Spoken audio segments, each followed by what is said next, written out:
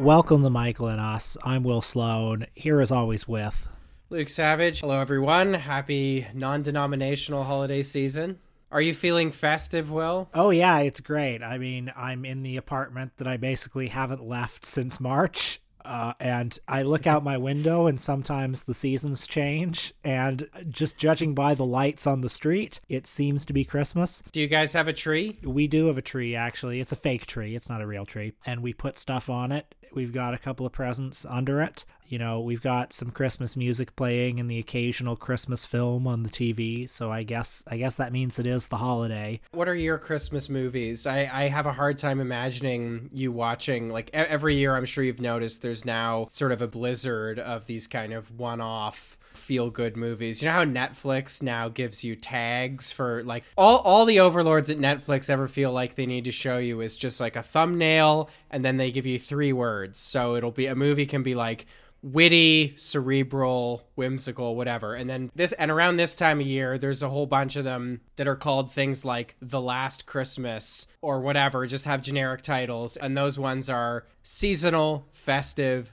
feel good. But I imagine you're not watching those, or I don't know, maybe you are. Well, this week on the Important Cinema Club, actually, we did an episode on Hallmark Christmas movies because we were kind of curious, like, where is the art in these? Is there any art? Like people get together and make these films. Surely they must try, and there must be something in there. And I mean, people watch those movies, and there are tons of them. There are dozens, hundreds of Hallmark Christmas movies even, and they are all exactly the same. These movies are so successful that basically Netflix has ripped off the formula and is doing it kind of at a higher level now with like the one with Vanessa Hudgens in it. What the hell's that called? The Christmas Switch, I think it's called. They're doing it at a higher level. You mean there's sort of like 15 characters, like the Hallmark movie now is like at the level of Game of Thrones where there's like 7 plot lines in every episode. It's like an epic storyline that occurs over 7 years, like 7 Christmases. Is that what you're telling me? Not to spoil that episode, but we basically did not find the art in them, or you know, we didn't find the kind of art that I like. But it was just interesting to see like the whole appeal of them is the fact that there is nothing unique about them, the fact that they are all the same, and you can just have them on as background noise. That is the art. And that's fascinating. I've often had a similar thought about Christmas music because I mean, I know this is like a cliched complaint, but something that bothers me every single year is that, you know, the Christmas music is so bad. I mean, I already hate the music that, like anywhere where you might shop for anything, just all year round, there's generic music playing with like a very few exceptions. Like there's a local wine rack in my neighborhood where, you know, the wine rack sucks. There's no good, the selection's terrible, but the employees at this particular one, they're always vibing and they just do their own music. And it's always great, even if the wine sucks. But, you know, most places you just get generic music, like music that sounds like it was recorded to serenade you while you're having a root canal, like that kind of thing. And at Christmas time or any kind of holiday season, it's especially bad. So I've often wondered, you know, who gets together to record these like soft rock covers of Jingle Bells and, you know, I Saw Mummy Kissing Santa Claus and that kind of stuff. Famous artists, people whose names you know, do those. I guess so. I mean, it completely eludes me. Although one thing I do like about this time of year is that amidst all the Christmas shopping, every store seems to be playing the Red Flag, which has always baffled me, but I like it. But getting back to Christmas movies, something I've noticed is like the Jim Carrey Grinch is always in the top 10 of Netflix. And, you know, this is an example of if you make a Christmas movie, that is just a license to print money forever and ever and ever. Because the Jim Carrey Grinch is a movie that I've never met anyone who likes it. I don't think I've ever seen it. Oh, it's awful. It's so bad. I'm sure it is. I feel like it came out just sort of when I was a little bit past. I feel like every boy of my generation had a period, you know, a phase early in life when Jim Carrey was sort of sacrosanct and anything he produced was like minted gold. But then eventually you come out of that phase. And so for me, I think it was around the time of The Grinch, The Majestic. He kind of did a pivot to more like quote unquote serious stuff, which I didn't like. I've recounted on the show before my memory about watching The Truman Show and not really, you know, it's a Jim Carrey movie. Jim Carrey movies are funny. And just being being baffled by the fact that there wasn't really a single laugh in it because there wasn't supposed to be, and just not getting it at all. But anyway, I never watched The Grinch. Well, if you want to see a movie that really doesn't have a single laugh in it, you should check out The Grinch, which is like on every level of craft, from the makeup to the camera work to the set design. It is such an abrasive, awful experience.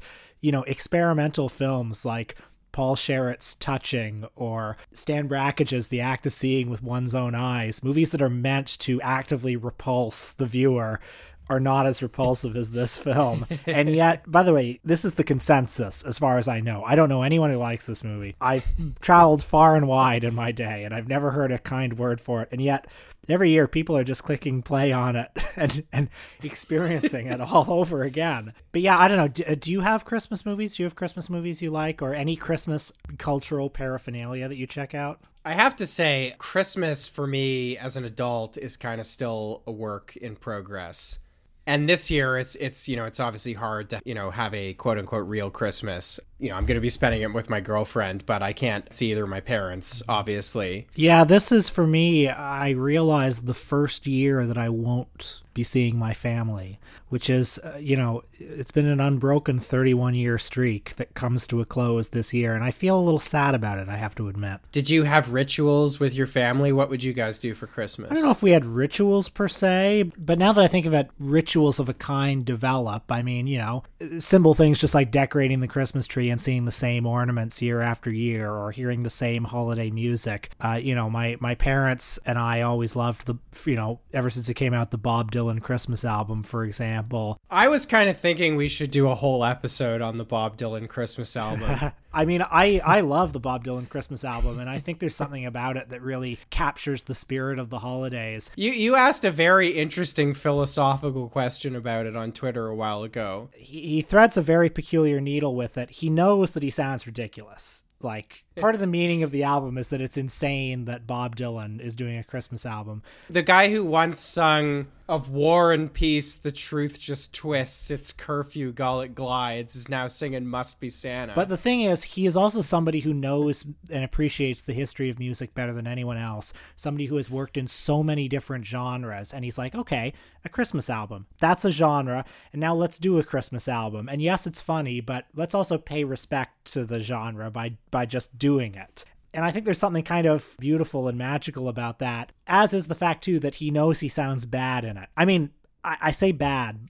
Unpolished is the right word, because I love Bob Dylan's voice. You love Bob Dylan's voice. I love hearing him sing these songs. And so much Christmas entertainment is sort of cloyingly perfect. Really, the holiday should be about having fun. The holiday should be about, letting your hair down and having a good time and not caring. And Bob Dylan understands that, I think. It will never not be funny to me that the guy who wrote "It's All Right, Ma, I'm Only Bleeding" also has a Christmas album. Who's got a beard that's long and white? Santa's got a beard that's long and white. Who comes round on special night? Santa comes round on special night. Special night, beard that's white. Must be Santa, Must be Santa, must be Santa, Santa Claus. I can say that while I've not always done Christmas perfectly as an adult, I was crazy about it as a kid. I mean, I remember, waking up on Christmas morning, or, as I discovered when I went and bothered my parents, I discovered it was actually 3 a.m. But, I would wake up in the middle of the night, so excited to just run downstairs and see the tree all lit up and the presents underneath. I was really bad at opening my presents too quickly and having Christmas be over. So my parents, after a while, devised an excellent tactic for dealing with this problem, was that they would always get me a movie. Do you remember when you were a kid, those Disney VHSs would come in a special glossy VHS that was big clamshell cases, yeah. Yeah. So I would always get whatever the Disney movie du jour was, and my parents would say, well, why don't you watch this and then you can open the rest of your presents, and then that way you'll still have presents later. So I don't know, I'd watch Aladdin or whatever the one that year was, and then I would open whatever the big present was, which was, usually a Lego pirate ship or something. And then my dad would build it for me as I supervised. Well, I would just tear open the presents in orgasmic fury. Before we get into the movie, I just want to talk about something I discovered on the internet this week. It was pointed out to me, and it's something that I think bridges the wild worlds of film and politics. A long time ago on this podcast, we talked about a movie called British Sounds, directed by Jean-Luc Godard and Jean-Pierre Gorin. You're gonna tell us this is your Christmas movie. This is your go-to on Christmas Eve. No, I would probably rather watch Batman Returns if I'm being honest, but a close second is British Sounds. By the way, this is not holiday related at all, but I just want to put it on the record for Michael and Us Nation. I thought you were gonna try to do like a British Sounds as a Christmas movie, sort of like you're gonna do the art film version of the sort of epic bacon thing people started 10 or 15 years ago, where they were like, did you know Die Hard is a Christmas movie? I remember, by the way, the very first time I saw somebody say that. I'm not gonna say who it was because it's somebody we both know, but I saw them tweet, and you'll laugh when I tell you, but I saw them tweet it, and I favorited the tweet because I thought, oh, that's clever. And little did I know that it was probably already out there in the ether. Anyway, who was it? It was I knew you'd laugh.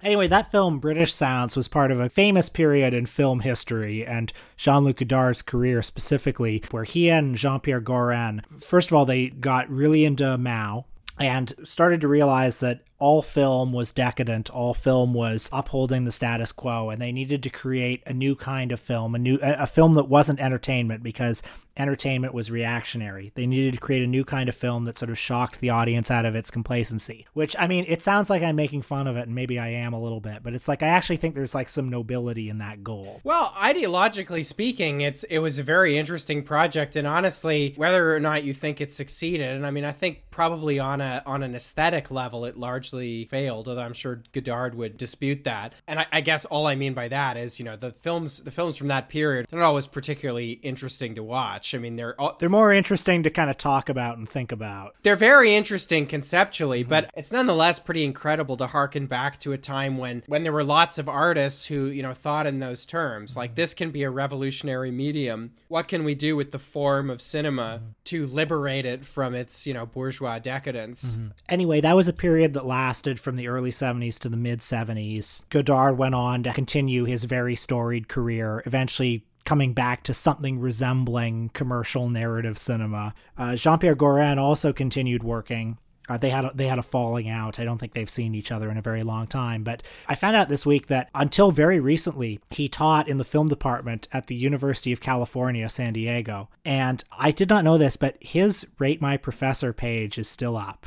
That made my head explode. The thought Holy that shit. this legend of cinema, this guy, Jean-Pierre Gorin, the thought of having him as a professor, it's like having a world historic figure in your class, and sharply divided these reviews. There are some kids who are like, what an honor to have the great Jean-Pierre Gorin. But there are other kids who really don't know who he is. And quite understandably, I think, I mean, I can imagine being in this man's class, quite understandably want nothing to do with him. I just want to read one of his Rate My Professor reviews that I found so amusing. For quality, they gave him a 2 out of 5. Said, extremely boring 3-hour lectures that are filled with mumbling. He never has a point. He shows French or Japanese movies only.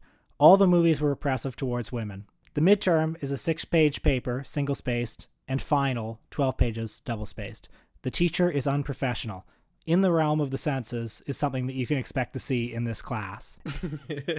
I see every line of that and I say, sign me the fuck up. I want in. That sounds like my kind of class. Oppressive to women in the realm of the senses? I fucking love that movie. Let's do it. There's another one who gives him 1.5 and says, I really did not like this class, not in all caps. JP is knowledgeable and passionate about films, but he constantly insults, quote, our generation, unquote, for being stupid and expects students to somehow magically understand everything.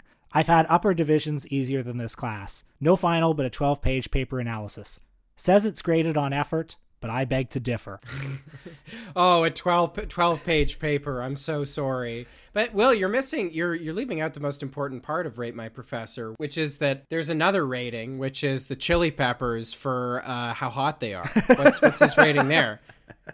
Sadly, that was taken out, but I think in lieu of that, maybe I'll leave my own rating, which is just a number of eggplant emojis in praise of Mr. Goran, and give him a 5. Anyway, speaking of cinema, speaking of radical revolutionary cinema that asks serious questions about what can be done with the form, folks, it's the holiday episode of the Michael and Us podcast, so we're taking it easy this week. We are going to do a deep ideological reading of the 1994 Disney Tim Allen classic, The Santa Claus. Hey, you! This Christmas, Scott Calvin's getting into the spirit the only way he can. Killed him. By accident. Hang on, because the greatest holiday adventure of all is here. You're the new Santa. What? You put on the suit, you're the big guy. You put on a little weight. Does this look like a little weight to you? Walt Disney Pictures presents Tim Allen. If we go straight on this road and we hit I-94... The Santa Claus. Rated PG. Starts Friday, November 11th at a theater near you. Well, you asked me before about, what are your Christmas movies? And I mean, I can't say I've seen this probably since about, 1998. But there were a few years in a row where this was a mainstay of Christmas for me. I mean, I watched it, without fail. I probably also watched it a lot, if I'm honest, outside the context of Christmas. Like, it was just a movie I liked watching. There's probably a little bit of trivia that we should get out of the way right off the top here. This is actually a movie, a lot of people don't know this, but it was filmed in the Greater Toronto area. So this is one that we Canadians can claim. It was all filmed in Oakville. I believe the reindeer were from the Metro Toronto Zoo, which is actually too appropriate because this is a film about divorce. And my parents actually informed me of their looming divorce after taking me to the Metro Toronto Zoo. And fittingly enough, this movie was brought to us by the Mother Corp, Disney Corporation. Tim Allen plays a typical American everyman, as connoted by the fact that he inexplicably has 2 first names. He's Scott Calvin. I guess the actual reason for Tim Allen having 2 first names in this movie is that the initials are SC. Would you believe I never registered that? Is there a gag made about that in this film? And I was looking at my phone. Yes, there's absolutely a gag. Now, I mean, what that says about your fastidiousness in preparing for this podcast is, well, it says nothing good, because every one of these crapola films we watch, I do a close reading. I sit there, I make notes. You know what else I do? I torrent the movies, and by that I mean I acquire them legally through a paid streaming service. In this case, I watched it on the Disney Plus subscription that I definitely have. He's got fucking embroidered pajamas or shit, right? Something like that. But yes, Tim Allen has embroidered pajamas. They right. absolutely make a gimmick out of this. I may have been looking at like Pornhub on the other window, so. I don't have any social media apps on my phone, so that way I sit there with a pen and paper. I watch every single second. It's a shame that that can't be said of both the hosts of the Michael and Us podcast. I mean, if you're trying to shame me for, letting my mind wander during The Santa Claus, it's not going to work, buddy. Well, the film teaches us that imagination is important. So who am I to attack you for this? Anyway, the film opens. We meet Tim Allen, who's playing, as I said, a man with 2 first names, Scott Calvin. He is a toy company executive. He's not a man who makes toys. He's not a toy maker. The film opens with his, ghastly end-of-year company toast or whatever. He's toasted as, a member of the, West Coast sales team or whatever. And then, the first act of the movie is basically concerned with showing us what a totally absentee dad Tim Allen is. And it's pretty incredible. I mean, what you see is a tour de force of bad parenting. And I know the film wants us to be sympathetic to Scott Calvin, because he's a single dad, and his ex-wife is remarried to a very pedantic psychiatrist. His son doesn't want to stay with him on Christmas Eve. He's begging his mom, "Do I have to stay? Will you be here at the crack of dawn to pick me up?" But I mean, come on. He's late to pick his son up on Christmas Eve. He's driving home. And actually, this is funny because this scene where he's driving home, and he's driving home on like a completely empty highway, and he's telling his ex-wife, "Oh yeah, I'm sorry I'm going to be late. There's a 3-car pileup. The traffic is terrible." I was 5 years old when this movie came out, and I did not understand at all that Tim Allen is lying in this scene. So I think I probably missed, that along with all the other kind of signifiers early in the movie that he's a terrible parent. That occurred to me too while watching it, because I saw this movie theatrically perfectly at age 5. And the appeal to this movie when you're a small child is you get to find out how Santa does his stuff. If a house doesn't have a chimney, he creates a chimney. Stuff like that. Stuff that's not very interesting to me anymore, but was very fascinating to me at age 5. This is one of a spate of divorced dad, high-concept comedies that glutted theater screens in the 90s, from Liar Liar to Jungle.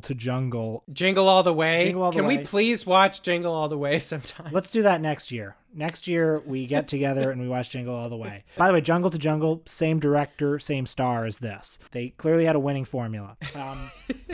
I mean, the divorced dad angle, which, obvious end of history stuff happening here. I don't even need to explain it. I don't have to get into it. But that's... I was hoping we could avoid the phrase end of history this week, and yet watching this movie, I realize that my brain has been so broken by this podcast that every 90s movie we watch just seems like it's about capitalism in the 1990s. I think that episode we did with Megan and Bronco about You've Got Mail was a kind of Rubicon crossing for me. It's like, actually, all these movies really are about capitalism in the 1990s, and they're all attempts to kind of rationalize and explain it. And I have to say, I think this movie is no different. But actually, I mean, it sounds ridiculous when you put it that way, but I'm sorry, the canon of movies that studios were releasing in the 90s speak for themselves. Never before and never since has there been a decade of cinema where there was just such affluence. Well, actually, you know what? I'm going to take that back. That's bullshit. In the 1930s, at the height of the Depression, they loved watching movies where like Fred Astaire was some rich guy. So I don't know what to say about that. Don't trust me as a film historian. But nevertheless, it seems that movies in the 90s were just overwhelmingly preoccupied with three things. One, crises of masculinity, which, by the way, is the theme of the third collaboration between Tim Allen and this director, 2001's Joe Somebody. Number two, breakdown of the American family, because the American family unit is the bedrock of society. And number three, the fact that capitalism has won and everybody has a beautiful suburban house and yet nobody is happy. These are the three things that keep recurring overwhelmingly, incessantly in films from the 90s. And if you made movies like this today, people would laugh them off the screen. If you made American Beauty today, people would rightly regard it as an atrocity. If you put out American Beauty today, it would have about the same cachet as like any of those things you scroll past while you're looking for something to watch on Netflix. No, not even. People would not even just dismiss it. If American Beauty came out today, it would be a canceled film. It would be a problematic film. Well, that's true. That's true for lot other of reasons, though. You're right about that. I mean, and the reason for that would be that people would cancel it because they'd be like, who gives a shit about some white suburban patriarch, which, actually fair enough. Actually, yes, they would be right to. yeah. And also one who's like lusting after like his daughter's 16-year-old friend who at the end of the movie, when he doesn't have sex with her, you're supposed to regard that as the most heroic act you've ever seen. But movies are the collective unconscious, And The Santa Claus, like all movies, is an example of that. By the way, people should check out our episode on American Beauty if they haven't heard it yet. But another reason you couldn't make this movie today is, did you catch the extremely politically incorrect joke about Denny's that happens early? Denny's. It's always open. I don't want to eat here. What are you talking about? Everybody likes Denny's. It's an American institution.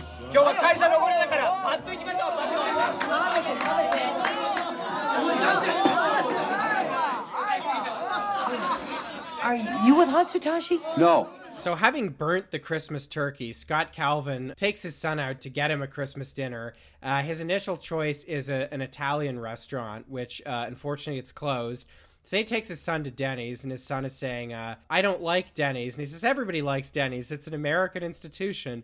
And then it cuts to a bunch of Chinese Americans speaking Chinese to each other, having dinner at Denny's. You could not put that in a movie today. Actually, can we pause on that point? Because I actually think that's very interesting, because that shows the anxieties of a society that has become like the sole remaining superpower. It does show the insecurity, because if anything, isn't the lesson here that Denny's is a cosmopolitan metropolitan institution and that America is a melting pot. Yeah. You know, Denny's is the family restaurant that Americans, you know, from every cultural background can enjoy. Mm-hmm. Very unfortunate that we have to have such a reactionary nationalist bent in this Tim Allen Santa Claus movie. Although thinking about it, probably is the type of joke Tim Allen would have put into Last Man Standing, or as we like to call it in this show, alt-right Home Improvement. Okay, I actually want to pause on that point too. We will eventually finish synopsizing the plot of this, but Last Man Standing, and in fact Tim Allen's entire career, is interesting to me because, I mean, it's basically the same as it was in 1992, and yet society, or at least the culture industries, have changed to the point where, like, you couldn't just make Home Improvement today. That show is supposed to be like the default normal family. And now nobody would accept that as the default normal family. And so instead, when you make that show, you have to have like a chip on your shoulder and be like, yeah. Here's what a family looks like. This is the default family. Are you triggered? Yeah, right. I mean, it's like a typical plot on Last Man Standing is like Tim Allen finds out that there's like a teacher at his kid's school who wears a hijab, and then he like protests it or something. In the 90s, when Tim Allen was doing stand-up, all his stand-up would just be about like, oh, women like this, but men like this. But now if you do that comedy, people, frankly, quite rightly object to it. And so now it has the edge of like, you know, contrarianism. Yeah, women are like this. What are you going to do about it, huh? Triggered? Right. It's like Reagan-Clinton era conservatism now like comes across as transgressive. Mm-hmm. So these guys can pretend like they're edgy. I know what microaggressions are. It's the latest liberal attack at free speech. And a lot of fun if you do them right. But actually, speaking of Home Improvement, just to take another Tim Allen digression here, one day we will absolutely do an episode on Home Improvement. There was a time a while ago, back when my colleague Bronco was still in the city, and Will and Bronco struck up a conversation about Home Improvement. And, you know, one of the surest signs that the enterprise of podcasting is fundamentally evil and noxious, came out of this exchange, because we're walking down the street. I think we're on our way to get, you know, wine or something. And they're talking about it, and I'm saying like, hold it in, guys. We have to record this. We have to monetize this. Or maybe I didn't literally say that, but that's what I was thinking. I was saying like, we have to recreate this on a podcast sometime. That's how you know that you're too deep down the podcasting rabbit hole, is when two of your friends are having a fun conversation and your first thought is, we have to capture this as content so that it can be monetized.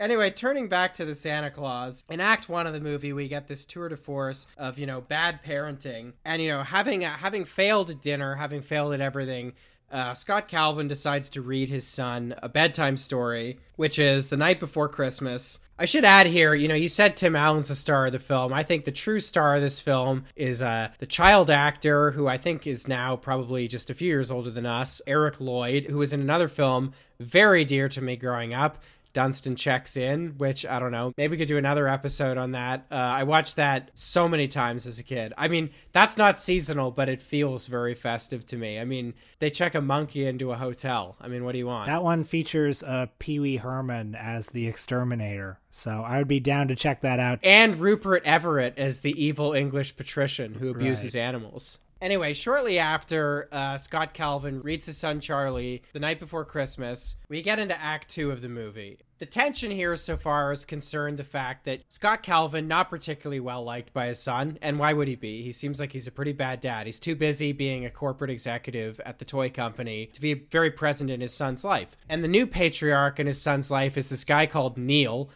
who his ex-wife is remarried, who, you know, very pedantically has disenchanted his son, told him Santa isn't real, etc., etc. How can reindeer fly, whatever. So Scott Calvin decides he's going to draw a line in the snow here and say this far and no further. And he pretends that he believes in Santa Claus. But after reading Charlie the story, there arises such a clatter on the roof. And when Scott Calvin goes out to investigate this, he sees none other than Santa Claus himself on the roof, who's so surprised by Tim Allen, falls off the roof and instantly dies. So this is a movie where Tim Allen quite literally kills Santa Claus. So I always remember this scene wrong. I always misremember it. I always think that he shoots Santa Claus. And that must be because I was so traumatized by this scene as a child, this hideous Santa Claus death scene that, I build it up in my imagination. I always picture him wielding a shotgun. I mean, that is a more plausible, like, that is what would happen in, like, suburban America, right? And it's like, Tim Allen would be the MAGA guy who would just come out and just, like, without even a second thought, would just, like, see someone on the roof and just, like, riddle him with bullets and then probably get away with it in court. Anyway, as the night unfolds and, Scott Calvin dons the Santa uniform, because he's still trying to show to his son, the tension here is that he's told his son he believes in Santa. So, he's puts on the uniform, and the reindeer, to his surprise, take him to several houses. And he and Charlie have a whole night together delivering presents to the children of the world. Now, there's a few things that I think are pretty notable at this sequence. Point number one is when Scott Calvin as Santa Claus arrives, when he gets sucked down the chimney and he arrives in people's living rooms, there already seem to be presents under the tree. Now, just bookmark that. Keep that in your head. I'm going to come back to that in a moment. Something else that happens is, at one point he thinks Charlie's fallen out of the sleigh, and then he looks, as they're flying high above the clouds, and he looks into the back of the sleigh, and he sees that Charlie is having fun with a puppy who's presumably being delivered to someone as a gift. I think these two details are important because, they don't make puppies in Santa's workshop. So the implication here is that he's actually just delivering gifts that have been made by someone else. And I'll come back to that in a second. So when they arrive at the North Pole, the first thing that happens is that the movie establishes that the North Pole is actually very high tech, okay? So the North Pole is actually literal. It comes out of the ground and it has a little keypad on it, that the elf dials into. Now, as Charlie is enchanted by Santa's workshop and Scott Calvin learns that he's the boss, we're informed that Santa's workshop is actually a pretty hierarchical place. It's basically like an Amazon warehouse where, an elf named Bernard is actually like, he's the floor manager and he's telling the workers, you're on the clock, stop the chattering, get back to work.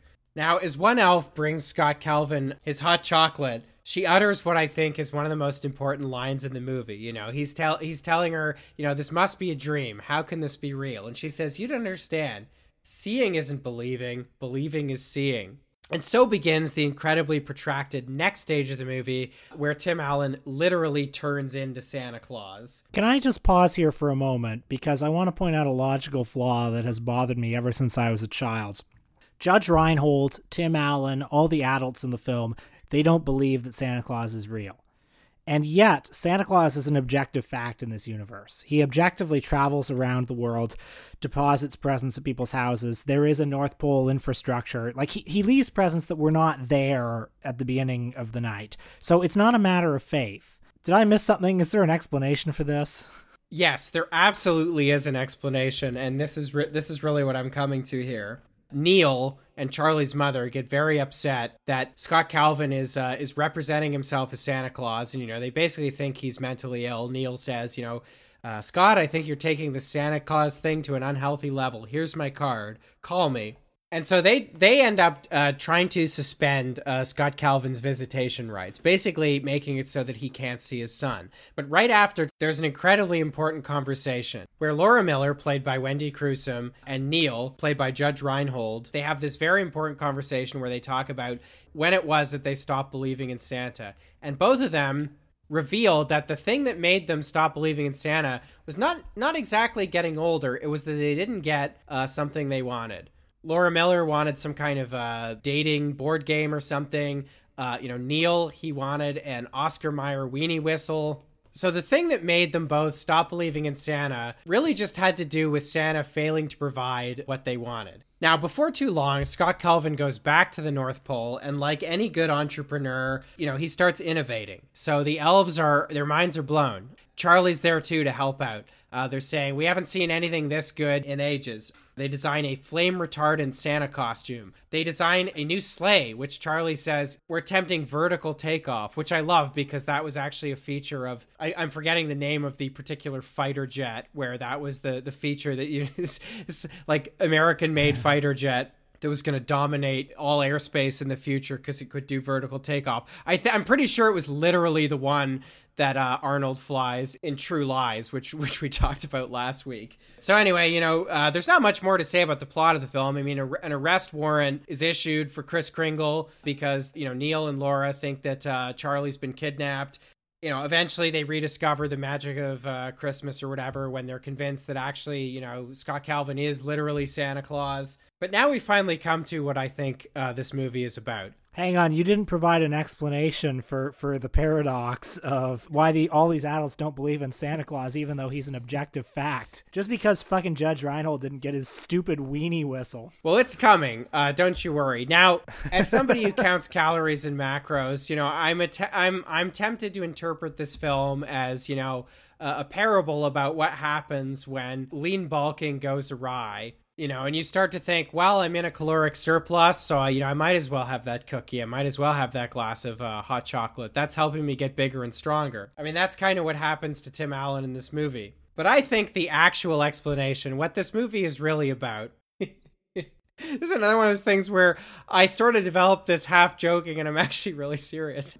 Don't forget that the reason Tim Allen was absentee at the beginning of the movie, why was he a bad father? Well, it's because he was too busy being an executive at the toy company. Now, he explains to Charlie, you know, who's very upset at the end of the movie that, you know, he's going to be off, you know, being Santa. He's going to be bringing toys to the other kids all around the world. You know, he explains to Charlie, the other kids, you know, they need me too. And this gets back to my point about how, you know, when Tim Allen is delivering the toys, you know, and when he's suspiciously got a puppy in the back of the, you know, in the back of Santa's sleigh, you know, a puppy is not a thing they manufacture in the North Pole. Even the letters that he gets, the naughty or nice list in this movie is like delivered to Scott Calvin's house by Purolator. So I think what the movie is really about, you know, and I think this is what ties together all the plots about Christmas and toys and Santa Claus and divorce. I think it could all be summed up in the statement, you know, what if the real Christmas was the corporate sales executives we met along the way? What if capitalism was the real Santa? What if the Amazon warehouse was the real Santa Claus? Neil and Laura didn't stop believing in Santa Claus because they became disenchanted, because they stopped believing in Santa Claus metaphysically. They became disenchanted because they didn't get the thing that they wanted. And like Jeff Bezos, Tim Allen shows up at Santa's workshop and he says, you know, we've got to innovate. The toy that, you know, his sales team is being celebrated for at the beginning is called something like Do It All For You, Dolly, or something like that. So what the film is saying is that the real magic of Christmas is getting the exact tailor-made consumer product that you want, delivered with absolute perfection, airdropped to your door by a team of private delivery people. You know, forget the postal service. Yeah, Santa's a scab in this movie, by the way, also. And is there exploitation going on in the workshop? Yeah, well, maybe we're not really thinking about that. This is just too convenient. I gotta get my puppy. I gotta get, you know, all the seasons of Game of Thrones on Blu-ray delivered via the gig economy. That is the arc of the film in this movie. Tim Allen plays a toy executive who literally kills Santa Claus, but then it turns out that the toy executive was actually Santa Claus all along. Oh my God. We don't need real Santa Claus. Now I really am joking, but, you know, in my incredibly, like, Michael and Us brained interpretation of this movie, you can also read the real Santa Claus, you know, the one that Tim Allen kills. You know, he represents... Jesus Christ. No, this is good. Keep going. This is so correct. Yeah. I think even Tim Allen himself would tell you this is true. Yeah. He represents a pre-1989 world, you know, a world of grand narratives of history, a world that still has, you know, Fuck yes. world that is still a world that is still enchanted, where, you know, people think they can master history, they think they can master nature, and what the film is saying is, don't worry, the baton has been passed. All the grand narratives of history, you know, whether they come from Manitheism or dialectical materialism, Marxism, whatever, that's all over with. But don't worry, the baton has been passed to, you know, liberal democratic capitalism. Francis Fukuyama was right. History is over. The real Santa is Amazon. Well, as the right-wing member of the podcast, I disagree with your theory. I think the old Santa Claus represents God. Okay, can you develop that thesis a little bit for me? Well, it's very simple. Our postmodern society has destroyed God. Okay, you're actually kind of winning me over to that one now. Well, I have to say, I was pretty convinced of my own take on the movie, but you're kind of persuading me. Tim Allen with the Santa Claus issuing an early foray against the scourge of postmodern neo-Marxism. Now watch this drive.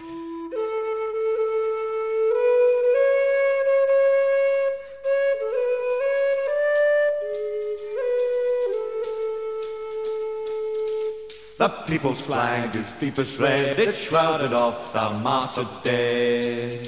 And ere the limbs grew stiff and cold, their hearts blood died in every fold. Then raised the scarlet standard high, beneath its folds we'll live and die. Though cowards flinch and traitors sneer, we'll keep the red flag flying here.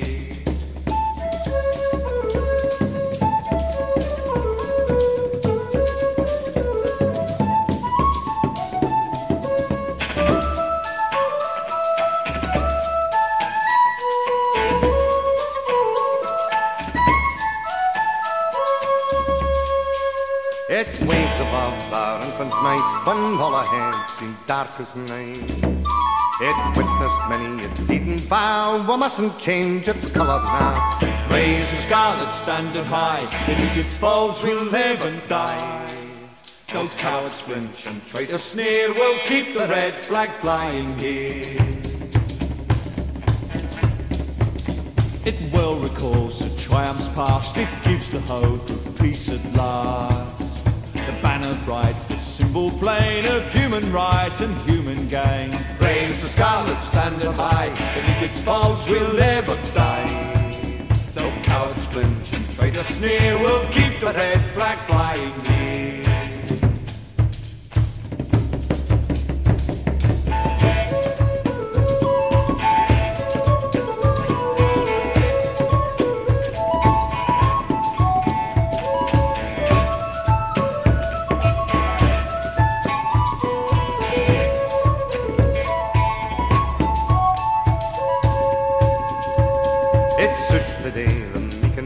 His minds are fixed on health and place.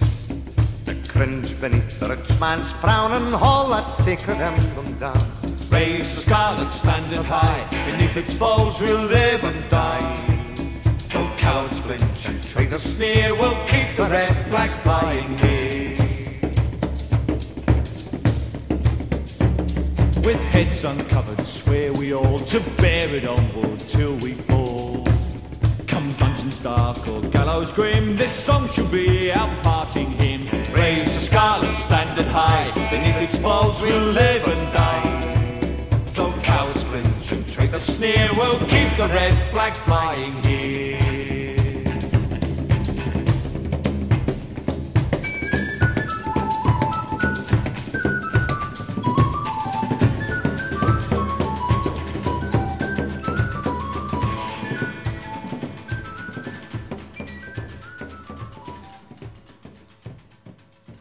I do a close reading of every single one of these movies. And you know what I do is I torrent the movie and then I plug it into my TV with an HDMI cable. And that way I can't look at Twitter. Oh, I've got the fucking sirens again. Hang on. They're coming to arrest me because I pirated the movie.